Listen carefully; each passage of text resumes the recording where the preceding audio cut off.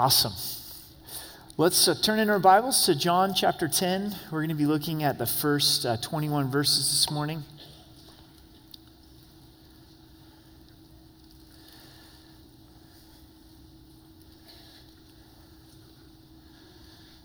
John chapter 10. Let's pray together. Jesus says, you being our good shepherd, we know that it's powerful when you speak in our lives. And we want to hear the voice of our shepherd this morning. Hear you speak to us through the pages of your word. God, we ask that you would take us to those green pastures, to those still waters, that you would restore our souls, that we could fully experience the abundant life that you intend. We thank you and we praise you in Jesus' name. Amen. The question before us is, are we empty or are we full? I look at my life and my journey and my walk with the Lord, and there's some times where I can say I'm really satisfied in Christ. I'm full in Christ. I'm experiencing the abundant life. But then there's other times where I've drifted, I've gotten distracted, and if I'm being honest, I would say I feel incredibly empty. And I think most of us this morning, we understand the promise that Jesus gives to give life and to give it abundantly, but sometimes we may not be experiencing it. So hopefully this morning we're able to connect the dots a little bit and experience more of the abundant life that God has for us in Christ. The key understanding in these 21 verses is Jesus using the statement of I am. We've talked about this several times, but it comes from Moses being there in the wilderness for 40 years, wondering if God's going to use his life. Then one day God appears to him through the burning bush. The bush is on fire but not being consumed, sends Moses back to Egypt. Moses says, I want to know who's sending me, your name. And God says, I am that I am, this great declaration of who he is. And Jesus uses that I am statement by declaring that he is God. I am. And today in our study, we're going to see two more I am statements. There's 7 statements in the Gospel of John. And today Jesus says, I'm the good shepherd. And also declares that he is the door. I am the door. Remember, all of this is leading up to Christ being crucified. Jesus has just healed the blind man who was born blind. The religious leaders are angry at Jesus because he did that on the Sabbath day. And in this teaching of Christ being the shepherd, he also exposes the religious leaders as being the counterfeit.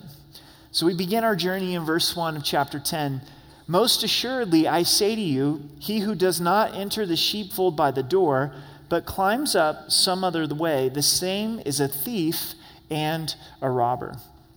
Jesus using this statement to cause us to pay attention. Verily, verily, or most assuredly, I say to you, that if someone's coming to rob and steal a sheep, he's not going to use the door. But he enters by the door is the shepherd of the sheep, but he who enters by the door is the shepherd of the sheep. Isn't this true today in our homes? If a robber is coming, he's probably not using the door. If someone's coming into your house other than through the door, you probably should pay attention, right? Family and friends use the door, but robbers come in some other way. And Christ is using this illustration of a shepherd and sheep because this is something that was very common to everyone's experience. Many would be shepherds. If they weren't shepherds, they knew a shepherd. They watched a shepherd and their sheep. But there probably isn't anything that's more removed for us this morning. Like if you're a shepherd of sheep, we want to meet you after service. Would you please come introduce yourself after service, right? Because this is not part of our normal daily context. But Jesus knows that this is something that the people know and that they understand. They would understand that the shepherd would be the one that would come through the door, but the robber comes in some other way. It's also important to know that the sheep with the shepherd would come into a common pen in the city or the village, and there would be a wall around this common pen, and then the door would be this doorkeeper or a watchman that would stand at the opening of this common pen to make sure the sheep don't come out, but also to make sure that a robber doesn't come in. In verse 3, to him the doorkeeper opens, and the sheep hear his voice, and he calls his own sheep by name and leads them out. We know where Jesus is going. He's declaring that he is the shepherd, the good shepherd, and we are the sheep. And this relationship that the shepherd has with the sheep hear his voice, and he calls them by name, and he leads them out. They recognize the voice of their shepherd. And the shepherd gives the sheep a specific name, similar to the way that we would name our dogs or our cats or a horse. He knows each sheep individually and gives a name to them. In Revelation, it tells upon eternity that God's going to give us a new name that he knows and he declares to us, and it's going to be a name that fits us perfectly. Sometimes when you have a specific name for someone that you're close to that's not their given name, it shows closeness of relationship, doesn't it? For all of us that are married, husbands and wives, I'm sure your spouse calls you something other than your first name. In fact, it's kind of weird if they say Eric. If Amber says Eric, it's like, oh, maybe I'm in trouble, right? But the closeness of relationship is Amber and I, we call each other, and I'm not going to tell you, right? With our kids, we have nicknames for our kids. And so this shows the closeness that God is going to give us a name that only he knows. The important thing here is for us to hear the voice of our shepherd. So when we hear his voice, then he's able to lead us out. So with this common pen that would be there, you would have the sheep intermingle, but then here would come the shepherd, and the shepherd would give a unique call for his sheep, and they would all come and follow the shepherd. There's a story during World War I time period where some soldiers tried to steal some sheep just outside of Jerusalem, and all the shepherd had to do was give this unique call, and here the sheep came back to him because they weren't going to follow these strangers, these thieves that were coming to steal. So the question is how do we hear God's voice? Do you hear the voice of your shepherd? Because this is really important. This is really important in our relationship with God, that we're able to hear Christ's voice. So much of Jesus' teaching had this challenge. He that has ears to hear, let him hear. So are we listening to what God would want to speak to us so that he's able to lead us out? The primary way that God speaks to us, that we hear his voice as our shepherd, is through the Word of God. The Word of God is powerful. The Word of God is sufficient. The Word of God is inspired. This is not a list of suggestions, but it declares to us who God is and his direction for our lives. And the best way to hear God's voice is to have a healthy diet of God's Word. To take time to spend in God's Word on a daily basis. And some of you may be saying, man, that seems so hard. I don't even know where I would begin. I'd begin with the Gospels, and specifically the Gospel of Mark.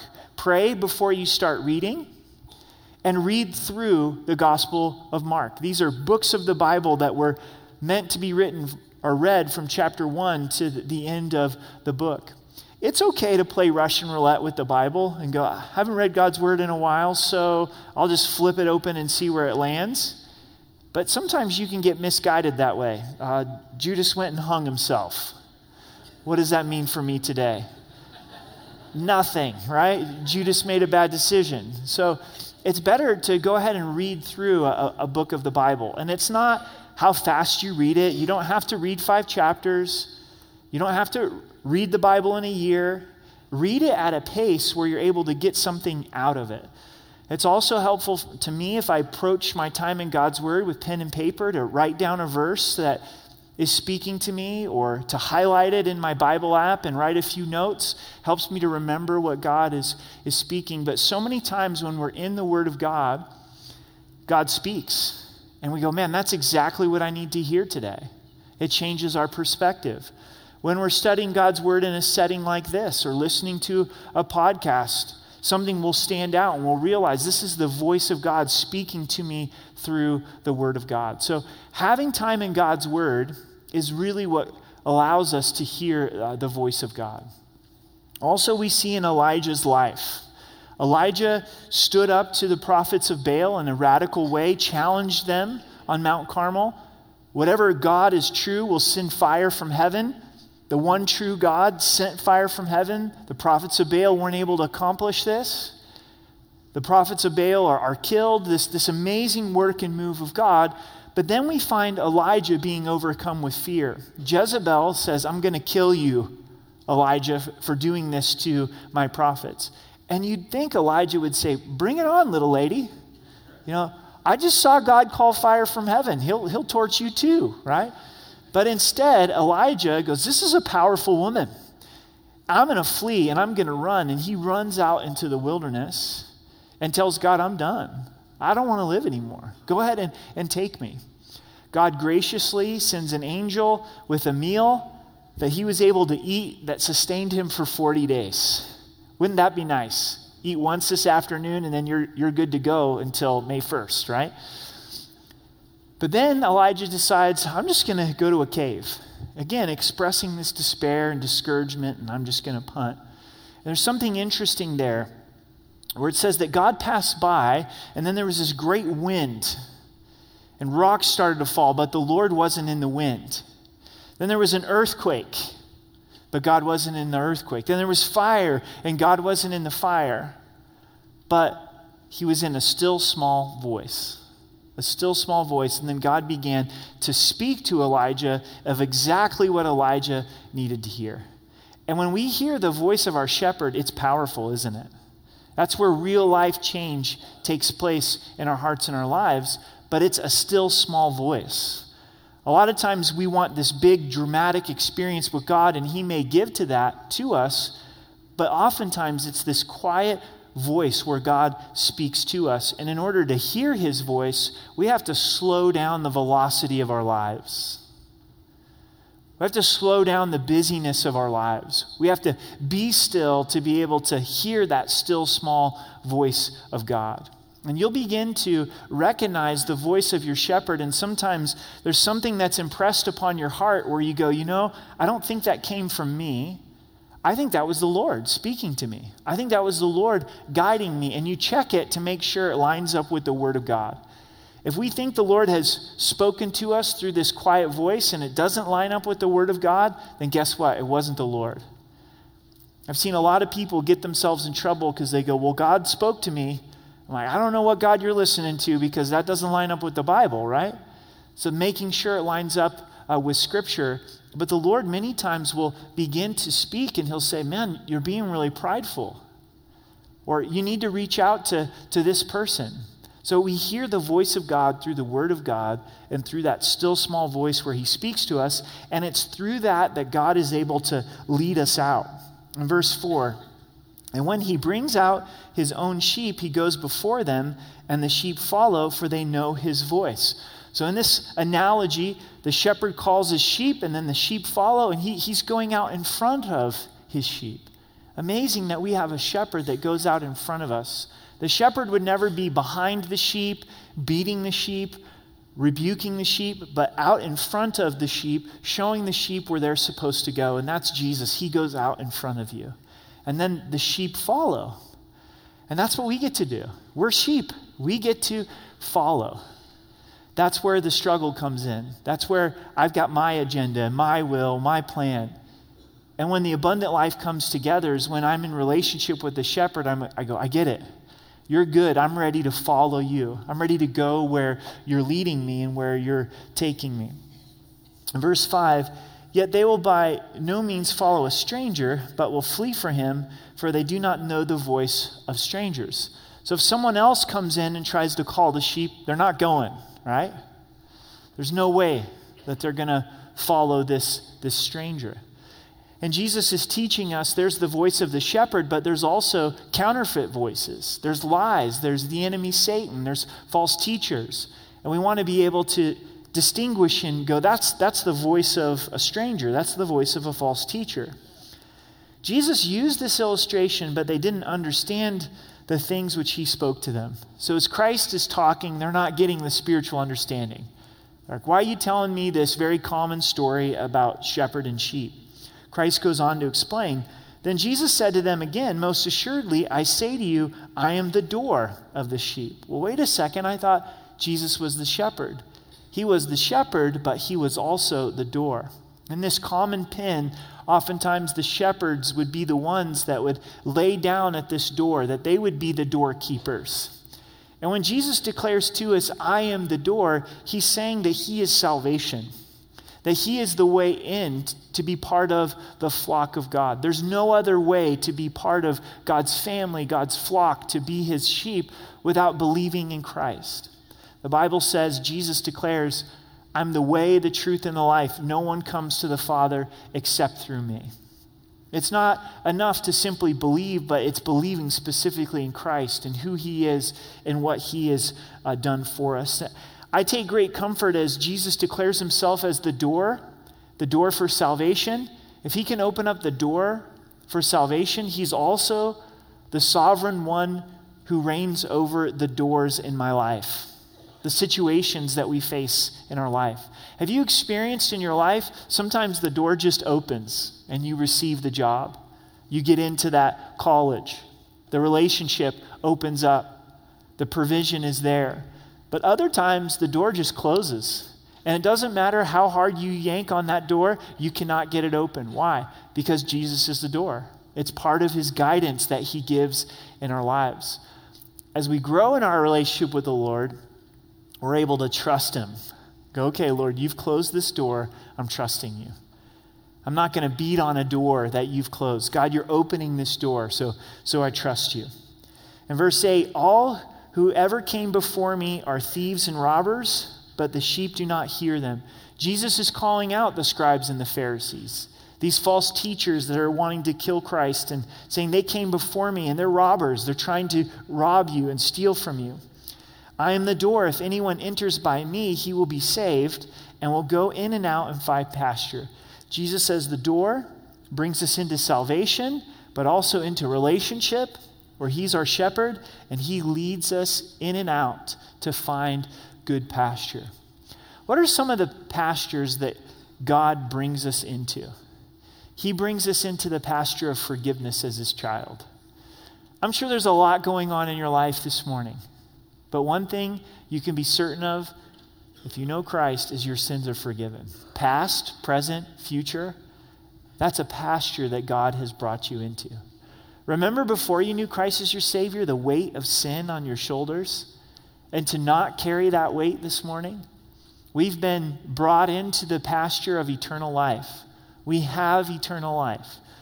We know that we know that we know that we're getting closer to heaven. We're getting closer towards eternal life. That's something that we hold on to. God brings us into the pasture of his promises. Promises like Jeremiah 29:11. I know the thoughts I think towards you, says the Lord. That of peace and not of evil, to give you a future and a hope. The promise of his peace that surpasses understanding. We're brought into the pasture of God's comfort through the Holy Spirit, where he comforts our hearts and he comforts our lives. It's wonderful to be saved, and it's wonderful to be in relationship with our shepherd. Here's the theme verse in verse 10. The thief doesn't come except to steal and to kill and to destroy. I have come that they may have life and they may have it more abundantly. We have two mission statements. The first mission statement is of the thief and of the robber. He comes for one purpose, and that's to bring destruction, to kill, to steal, and to destroy. There's a real enemy who's wanting to rip people off through lies. Jesus has already stated in the Gospel of John that Satan has been a murderer from the beginning, and he is the father of lies. You know, it breaks my heart to see how Satan is able to bring damage into people's lives, into our lives, into the lives of unbelievers. It breaks my heart in our community that people are committing suicide, and that's ultimately a work of the enemy to say your life is not worth living. You'd be better off dead, and those around you would be better off if you were dead, and ultimately take their own life. It breaks my heart to see people destroy their lives through the abuse of drugs and alcohol, thinking that, man, this is going to be my fix. I can't handle the pain in my life, so I'm going to go to drugs. I'm going to go to alcohol, and it leads to more drugs and more alcohol. It's amazing the lie of the enemy when it comes to sexuality, where God says this is where abundance is in sex between a man and a woman as they commit to each other in marriage. Sex is beautiful and life-giving, but outside of that, it brings destruction. And we see people running to pornography. We see people running to relationships outside of marriage, defining sexuality for themselves, and it's leading to destruction. See, the deception with sin is that sin brings pleasure. And there's pleasure in sin for a moment, but the reason that God says that sin is forbidden is because it brings destruction. It brings pain in our lives. And so God is presenting for us two ways of living. The way of living from the Good Shepherd, but also this way of destruction. And church, I've been reminded this weekend of just the power of the name of Jesus. The power of the name of Jesus. In the midst of darkness, in the midst of despair, in the midst of someone struggling with suicide, someone's life being consumed by drugs or alcohol or anger, and we have a mission. If we're sitting here and we're enjoying abundant life with our shepherd, and we don't share it with someone whose life is being destroyed by the enemy, there's something wrong with that picture, isn't it? And sometimes we have to be reminded there's so many people that have no idea who Jesus is. And this is an opportunity to say, I want to share with you what Christ has done in my life. It brings me great hope. And as believers, as we struggle with sin, and as believers, we struggle with the destruction of the enemy, guess what? We get to focus on the Good Shepherd. There's hope for us as we listen to the voice of the Good Shepherd. As we're in relationship with the Good Shepherd, and we say, I want to follow the Good Shepherd. You may find yourself in a place that you don't want to be as a believer today, and you're saying, I'm experiencing more destruction than life. What's the way out? It's the voice of the shepherd. It's to draw near to him and allow him to draw near to you. And thankfully, he's not going to abandon us because of our sin. And then to hear him in his word, hear him in your heart, hear him in your life, and begin to follow him. And he brings us into that abundant life. But we also have the mission statement of Jesus, where Jesus says, this is why I came. We want to pay attention to those kind of statements from Jesus. I came to give you life and to give it more abundantly. The idea is overflowing life. Our cup running over. The abundant life isn't necessarily that we're going to live long. Abundant life isn't that we're going to have an easy life or a comfortable life. It's not that when you receive Christ as your Savior, that you entered in with a contract with Amazon Prime, that because you are a Christian, you are going to get cheesecake and coffee delivered to your door every night at 9 o'clock before you go to bed, simply because you believe in Jesus. Jesus says you're going to have abundant life, so here's this life of ease and comfort. It doesn't say that you're never going to have challenges financially, that you're never going to have challenges in relationship. But what the abundant life is that there's satisfaction and contentment in Christ. Abundant life is all about the relationship with Jesus, all about the relationship with the Good Shepherd. And we see that in verse 11. I am the Good Shepherd. The Good Shepherd gives his life for the sheep. This I am statement again. I am the Good Shepherd. And as this amazing, loving, beautiful, compassionate, and strong Good Shepherd, Jesus lays down his life for us in order to protect us, in order to provide the way of salvation. He lays his life down upon the cross. In verse 12, but a hireling who is not the shepherd, one who doesn't own the sheep, sees the wolf coming and leaves the sheep and flees, and the wolf catches the sheep and scatters them. The difference between ownership and being hired. At times, a shepherd would hire someone to take care of his sheep, and a hireling sees a wolf coming and says, I'm not laying my life down for the sheep. I don't value the sheep that much. I'm hightailing it out of here, right? It's the difference between owning a car and renting a car while you're on vacation. Have you ever said these words, oh, well, it's just a rental? I've said it. I drive a rental different than I drive my own car, right? Why is that? Because I'm not the owner of that car. But if there's a car that maybe you've made the payments on, you have the car payment and you paid those payments, feel like they'll never go away, right? And they finally go away, you're like, I'm taking care of this baby. This thing's paid off. We're going to drive this as long as possible.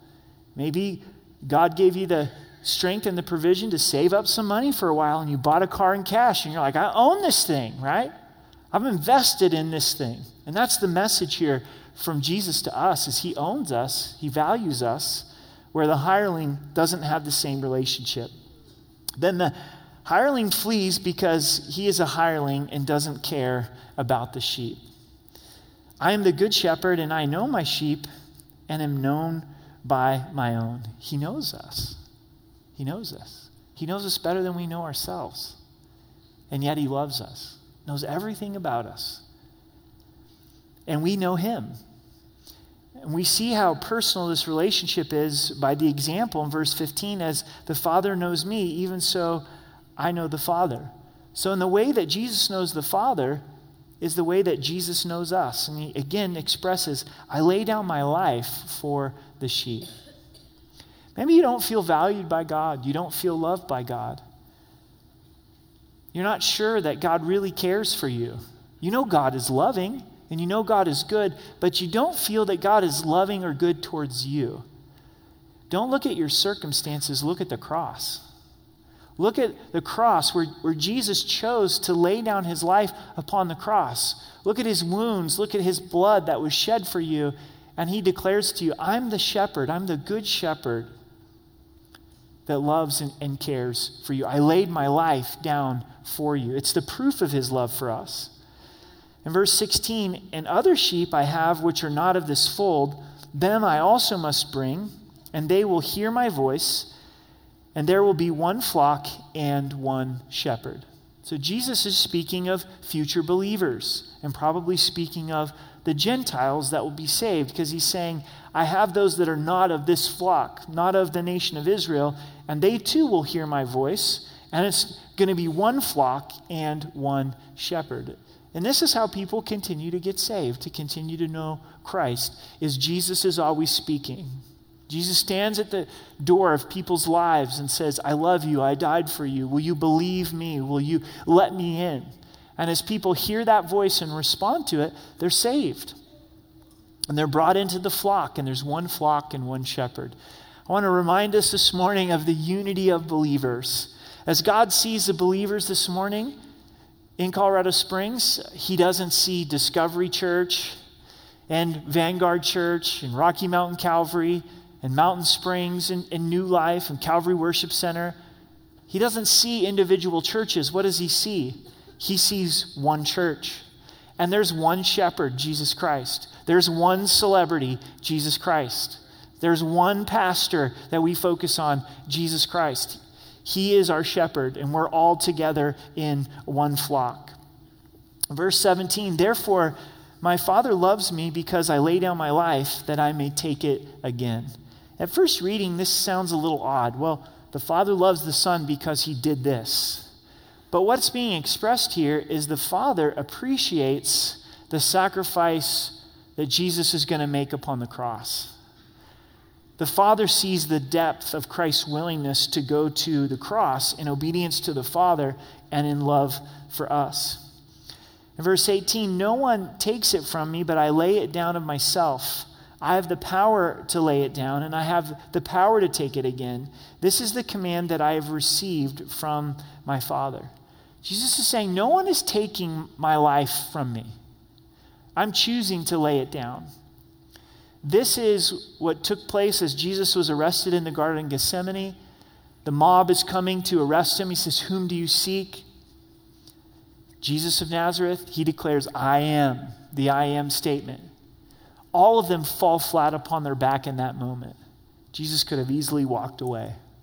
They didn't take his life from him. He willingly laid down his life. And then he expresses for us in verse 18 that he's able to take it up again. He's predicting his resurrection, that he has the power to raise himself from the dead. Verses 19 through 21, therefore there was a division again among the Jews because of these sayings. And many of them said, he has a demon and is mad.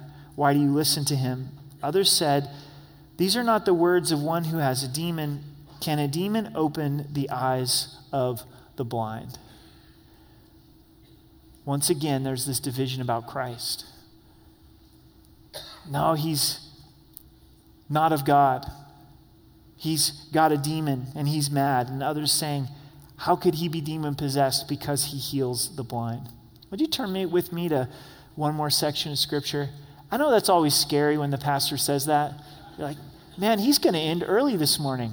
Nope, we're in for it. Psalms 23. Turn with me to Psalms 23 because we see Jesus as the good shepherd in this psalm that David pens. Psalms 23 in the middle of your Bibles.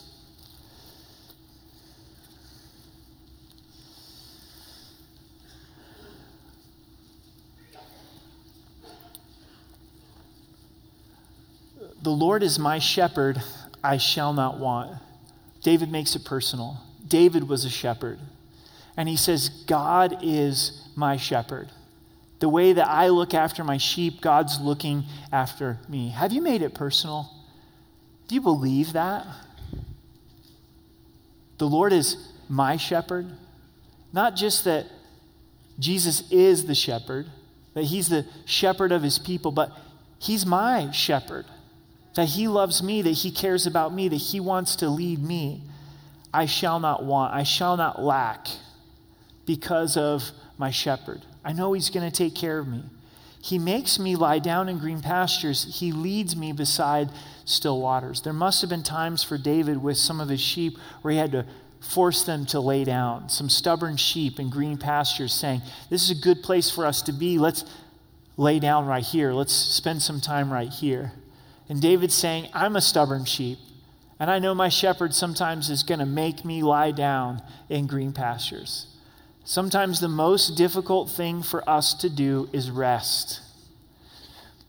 Jesus, as our good shepherd, might say, hey, take a nap. No, I'm not taking a nap, right? Have some time for recreation. Go for a walk. Work on something as a hobby, right?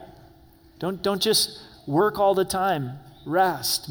Lie down in green pastures. We have a shepherd that cares about our rest and leads us beside still waters. When you go camping, if it's a national forest campground, the campsites by the water always go first. Because it's nice to be by a lake, to be by a calm stream. And God brings us to still waters for this purpose. He restores my soul. There's so much pain in our lives. A lot of times pain that we don't deal with, that we try to deal with other ways. And if we'll slow down and spend time with our shepherd and allow him to lead us, he's going to restore our soul. He's going to bring healing inside of us. Sometimes our souls are just tired. Our inner man is tired because we've been running so hard. And it's time with Jesus, time with our shepherd where he begins to reconstruct and restore and redeem the heart, the mind, that inner person. He leads me in the paths of righteousness for his name's sake. It's really hard to walk in the paths of righteousness without the help of our shepherd. We're not designed to be able to do it. But as he leads us, as we hear his voice and just take it one step at a time, we go, wow, I find myself walking in the paths of righteousness in a way that I could never do before, and it's for his glory. It's for us to be able to express, this is because of my shepherd. This is his work in my life. Yea, though I walk through the valley of the shadow of death, I will fear no evil, for you are with me. Your rod and your staff, they comfort me. Jesus being our shepherd doesn't mean that we get a pass on the valleys of this life. Yes, he takes us to green pastures. Yes, he brings us to still waters. But yes, he also leads us through the valley of the shadow of death. And he's with us and he's present with us in those valleys. David may have been experiencing the death of a loved one here. And he describes death as a shadow. Why? Because if someone dies as a believer, death doesn't have the final word. Jesus has conquered death at his resurrection. It's painful, it's difficult, but it's a shadow. And then we're able to walk through difficulty. Church, we're able to walk through difficulty. We don't have to stay in the valley forever. Keep pressing on in the midst of a valley. Keep walking with your shepherd. The shepherd's going to say, come on, we can keep going here. And the beauty of his presence, I am with you. I'm with you in this valley. If you're in a valley this morning, Jesus is with you. And his rod, his staff, they bring comfort to us. And it's his presence that is the protection from fear. I don't have to fear because my good shepherd is with me. He's walking with me. There's not a day, there's not a moment where you'll ever have to go through something alone. In verse 5, you prepared a table before me in the presence of my enemies. You anoint my head with oil. My cup runs over. David had a lot of enemies. And he's saying, God, you're bigger than my enemies. Saul was his chief enemy. Do you have a difficult situation? Are you facing your own enemy? Do you believe that your good shepherd can prepare a table before you in the presence of your enemies? To me, this expression of our head being anointed with oil and our cups running over describes the abundant life.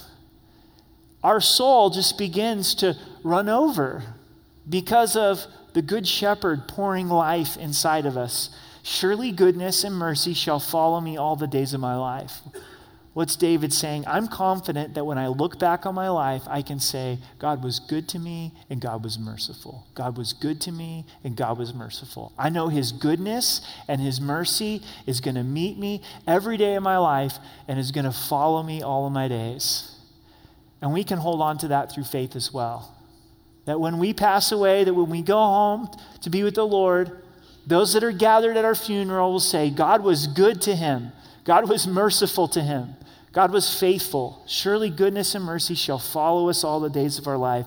And then David makes this decision, I'm going to dwell. I'm going to live in the house of the Lord forever. Amen. And for us to be able to say, you know what? My good shepherd, he's my shepherd, and I'm responding to his voice. I'm going to follow his voice, and I'm going to dwell with him forever. Life with the shepherd is good. And in that brings abundant life. Let's stand together and let's pray.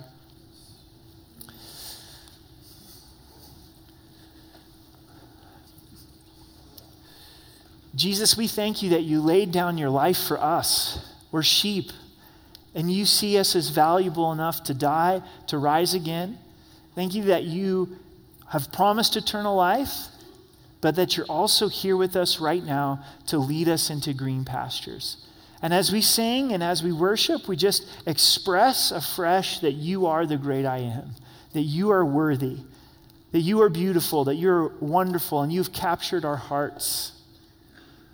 And God, also you've captured our ear, and we want to hear. We want to hear what you would speak to us today, what you would speak to the church today. God, you know each heart. You also know those that haven't yet responded to believe in you, to receive salvation. And would you speak to them and bring them to that place of commitment and decision? We love you and we thank you in Jesus' name.